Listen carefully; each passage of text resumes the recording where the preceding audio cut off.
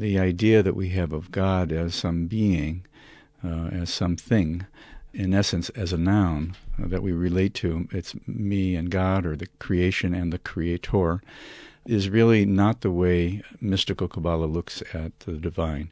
It relates to God in terms of what they call Ein Sof, which can be translated as boundlessness, which has no characteristic and no description, and it's constantly present, and it's everywhere at all times, and it's not something. So the closest that we can come to it is describing it as a process, and this is the reason for the idea God is a verb. Indeed, God identifies himself as a verb in the Hebrew Bible, doesn't he? He says, the I am who I am. I am who he says, Ehyeh asher ehyeh, which could be translated I am who I am or what I am, or it could also be translated in the future, I will be what I will be. But in essence, it is the ultimate, and that's the only place in the Torah where that we have the name of God as that. The other point that I think I'm making fairly often is the word God, obviously, only appears in an English translation of the Torah. The actual Torah itself has dozens of names to represent the divine force, and each of the names has a different quality. And in Kabbalah they call it a partsuf or partsufim. It has different faces. And so when that gets translated simply into God or Lord in the English translation, it's very confusing because we don't know what it represents. Each time it shows up in the Torah, there's actually a feeling of a characteristic that's coming through, which could be kindness, but it also could be jealousy. It could be loving, or it could be something that is a little more what we would consider to be negative. So there's a lot of confusion around what are the characteristics of the divine. And in the end, Ein Sof says everything that happens, everything that can be. So that is a very different way of representing what we think God is about. We think that there's good and evil. God is the good, and then there's the evil. But Kabbalah says it's all gathered under one umbrella. So this universalism that characterizes Kabbalah would mean that Kabbalah is not just a practice for Jews. Yes, literally, it actually has been taken on in medieval times. It was taken on by Christian theologians, and there's a very clear, definitive Christian Kabbalah that has Jesus as part of the tree of life. But on a much more mystical level, Kabbalah really is the mystical aspect of Judaism, and any mystical aspect of any tradition could fit under this umbrella of the Kabbalah. Kabbalah really means the literal meaning of Kabbalah means to receive, and the question arises: receive what from whom? And from a mystical perspective, it means doing whatever it takes to build this container that I call David, or sometimes Daviding, because I'm also a verb. This container to be able to receive the mystical input from the universe. That's what Kabbalah is about. So anybody who's got the container to receive the mystical teachings is, in essence, a Kabbalist. I've heard it said, implied of Kabbalah by an American rabbi, indeed the rabbi who ordained you as a rabbi, who said that any Jewish contemplative practice has to be authentically Jewish. Now, I suppose I should ask him what he meant by that. What do you think he meant by that? Well, that's a really good question, because the very same rabbi, when I asked him what does it mean to be a rabbi, he used that very language. You have to feel authentic. You have to feel like you're authentically doing what you're doing. So his idea of authenticity means something in the language he would use, something in the kishkas, something in the gut, that makes you feel like you're doing something right, and it's not an ego trip that you're on. And a large part of quasi-mysticism is an ego trip. There are a lot of people that get themselves caught up with feeling that they're doing something that's going to make them greater, not in the positive sense, but greater, stronger, and magical, and cause things to happen, and black magic, white magic. There's a lot of that associated with Kabbalah. And I think what he is suggesting here is there's a...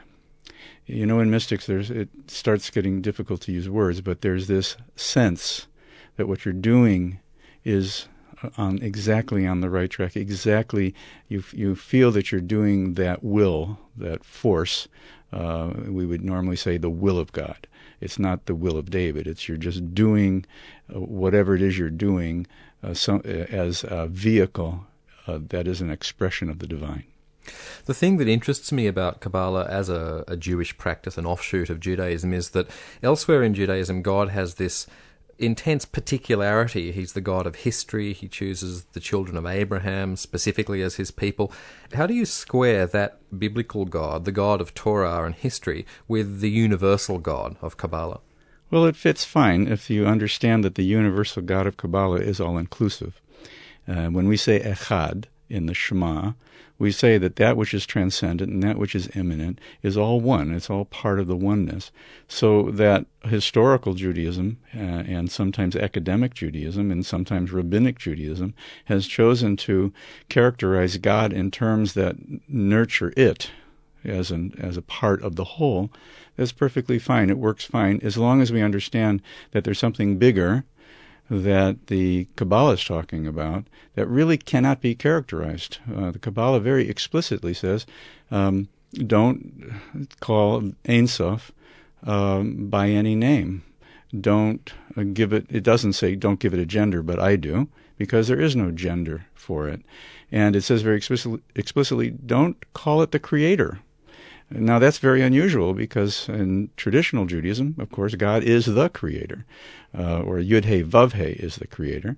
But the Kabbalah and the Zohar, I'm now referring to, says we really shouldn't refer to it as Creator because that would suggest that there is some force that created it, and that would not be correct.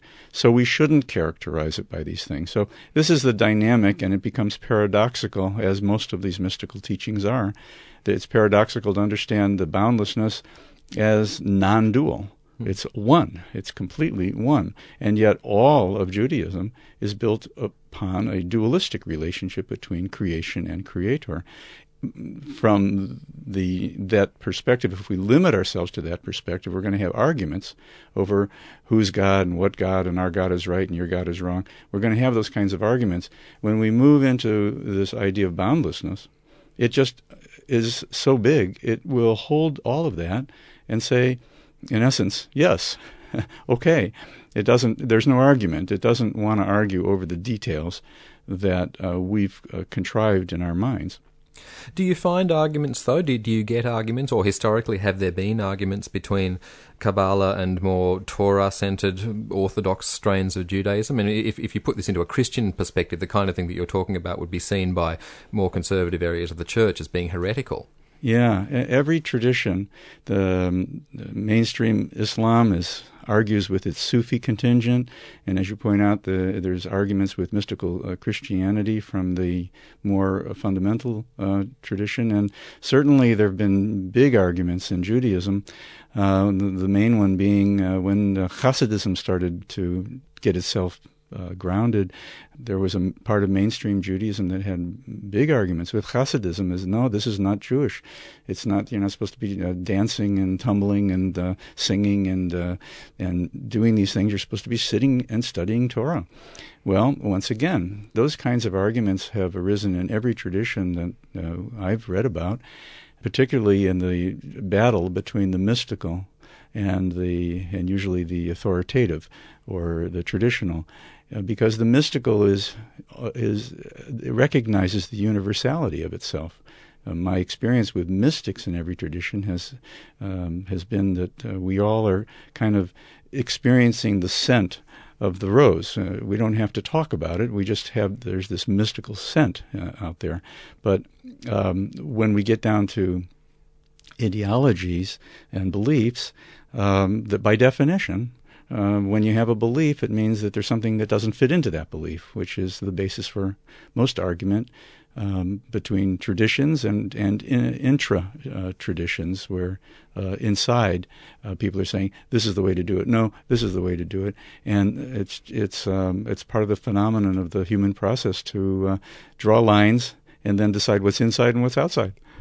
Kabbalah itself seems to have different traditions associated with it. My first exposure to it was as something that involves very close study of the Torah and other sacred texts, studying the numerical values of the letters, studying the shapes of the letters.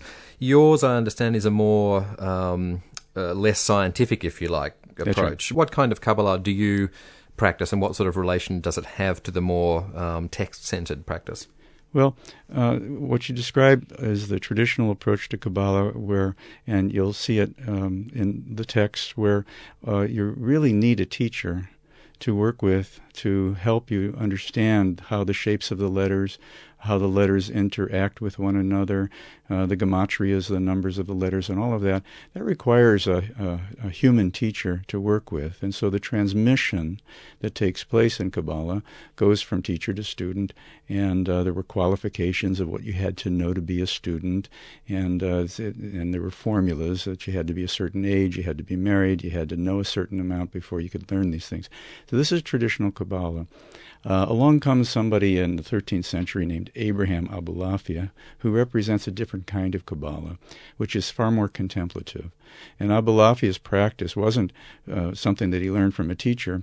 He would sit down and he would gaze at letters and transmute them. He would turn them around and transpose them, and he would just sit there in a quiet room. He describes it as a dark, quiet place where he would gaze at these letters, and as they turned around in his mind, new things, new words would form up, new phrases would form up, and he had an ecstatic experience doing this. So he's known as the father of ecstatic Kabbalah, and for him, the transmission was coming directly from the source of being. He was connecting with that. So rather than seeking out teachers and sitting with text and learning encyclopedic replications of different teachings, he would just sit quietly doing his practice and be receiving what he felt was the ultimate absolute truth. And if there's a school that I'm somehow associated with, it would be his school. It would be that idea that quieting the mind. In my case, I encourage people to learn how to meditate and also to be willing to sit for extended periods of time in quiet and in reflection and, in essence, in communion with the divine. That, for me, is the foundation of the kind of Kabbalah that I work with. So where's the discipline? What makes it particular, and what differentiates it from something like Buddhist practice? Well, on the face, it might look like a Buddhist practice if you see a group of people on retreat with me. They're usually sitting quietly, and maybe with their eyes closed, maybe open, and they look very much like the group next door, who's in a Buddhist retreat, and they're sitting quietly, and their eyes may be open or closed. So from the outside, it may look like they're identical. However, when you go inside, the people that come to our retreats are usually working with material that would be Torah, that would be in the prayer service, for example. They might be contemplating certain phrases. They might be working with the Parsha, which is the Torah portion for the week, trying to understand one particular nuance of that.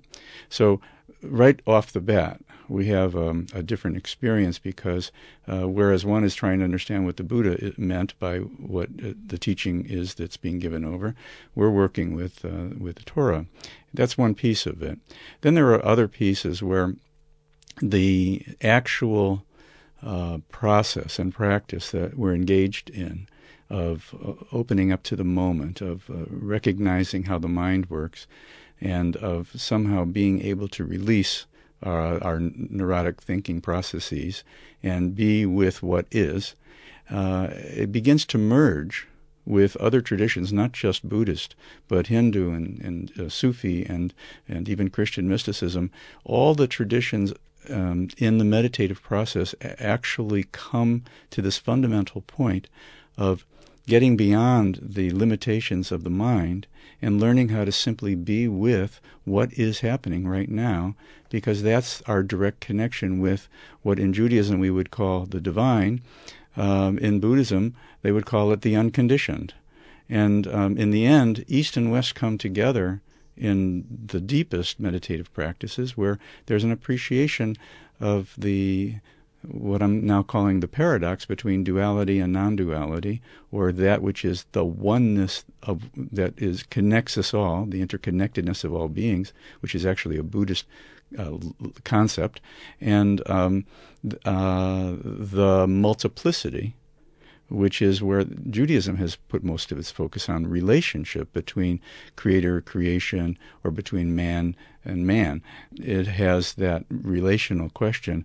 So my process is to utilize the teachings, the mystical teachings of many traditions, bring it into Judaism and enhance it a little bit more than it hasn't been a major part of the mainstream in Judaism, but it very definitely nurtures all of the Jewish training. So in the end, I don't want to so much make differentiations between the different practices. I want to show where they come together and where we can nurture one another and cross-fertilize with each other so that we can get to the ultimate truth of what's going on out there. David, does all this have a political application? And I ask this because I know you used to be a political consultant in Washington. That's right. And what does Kabbalah have to offer those Jews who experience Judaism as being very intimately bound up with political concerns and political ethics, particularly as far as support for the State of Israel is concerned? Is it a retreat from that kind of Judaism, or is there a connection there? I think the outcome of the kind of practice that I engage in is understanding how our minds unfold, how we develop ideas, how we develop our principles, and how we have belief systems, and where our attitudes come from, and all of it's, in some ways it's deeply spiritual and psychological simultaneously. And when we begin to appreciate the depths of the conditioning that each and every one of us has deep within us, and that drives our mind and drives our activities, it begins to inform our experience, and whether it's politics or whether it's just everyday engagement with the world. I think it's very important for us to understand when we encounter something that we like or we don't like, or we want to change or we want to fix. When we encounter those kinds of things, and in politics, there's encountering clearly a lot of different opinions and finding ways to work with different points of view and bringing about a certain kind of a willingness to compromise. That comes from maturity, political maturity, where you understand that you can't always have it your way. So whether it's the State of Israel or whether it has to do with politics in the Jewish world, it has to be informed by this knowledge of how things work inside each and every one of us, which then gives us the opportunity to make progress that's well-informed. So the practice that I'm involved in is not only something that deepens one's personal relationship with whatever tradition it is they're living with and working with. It also applies to everyday features of getting along with your family, getting along with your neighbors, and on the other level, working in politics and getting along with other nations and other ideas.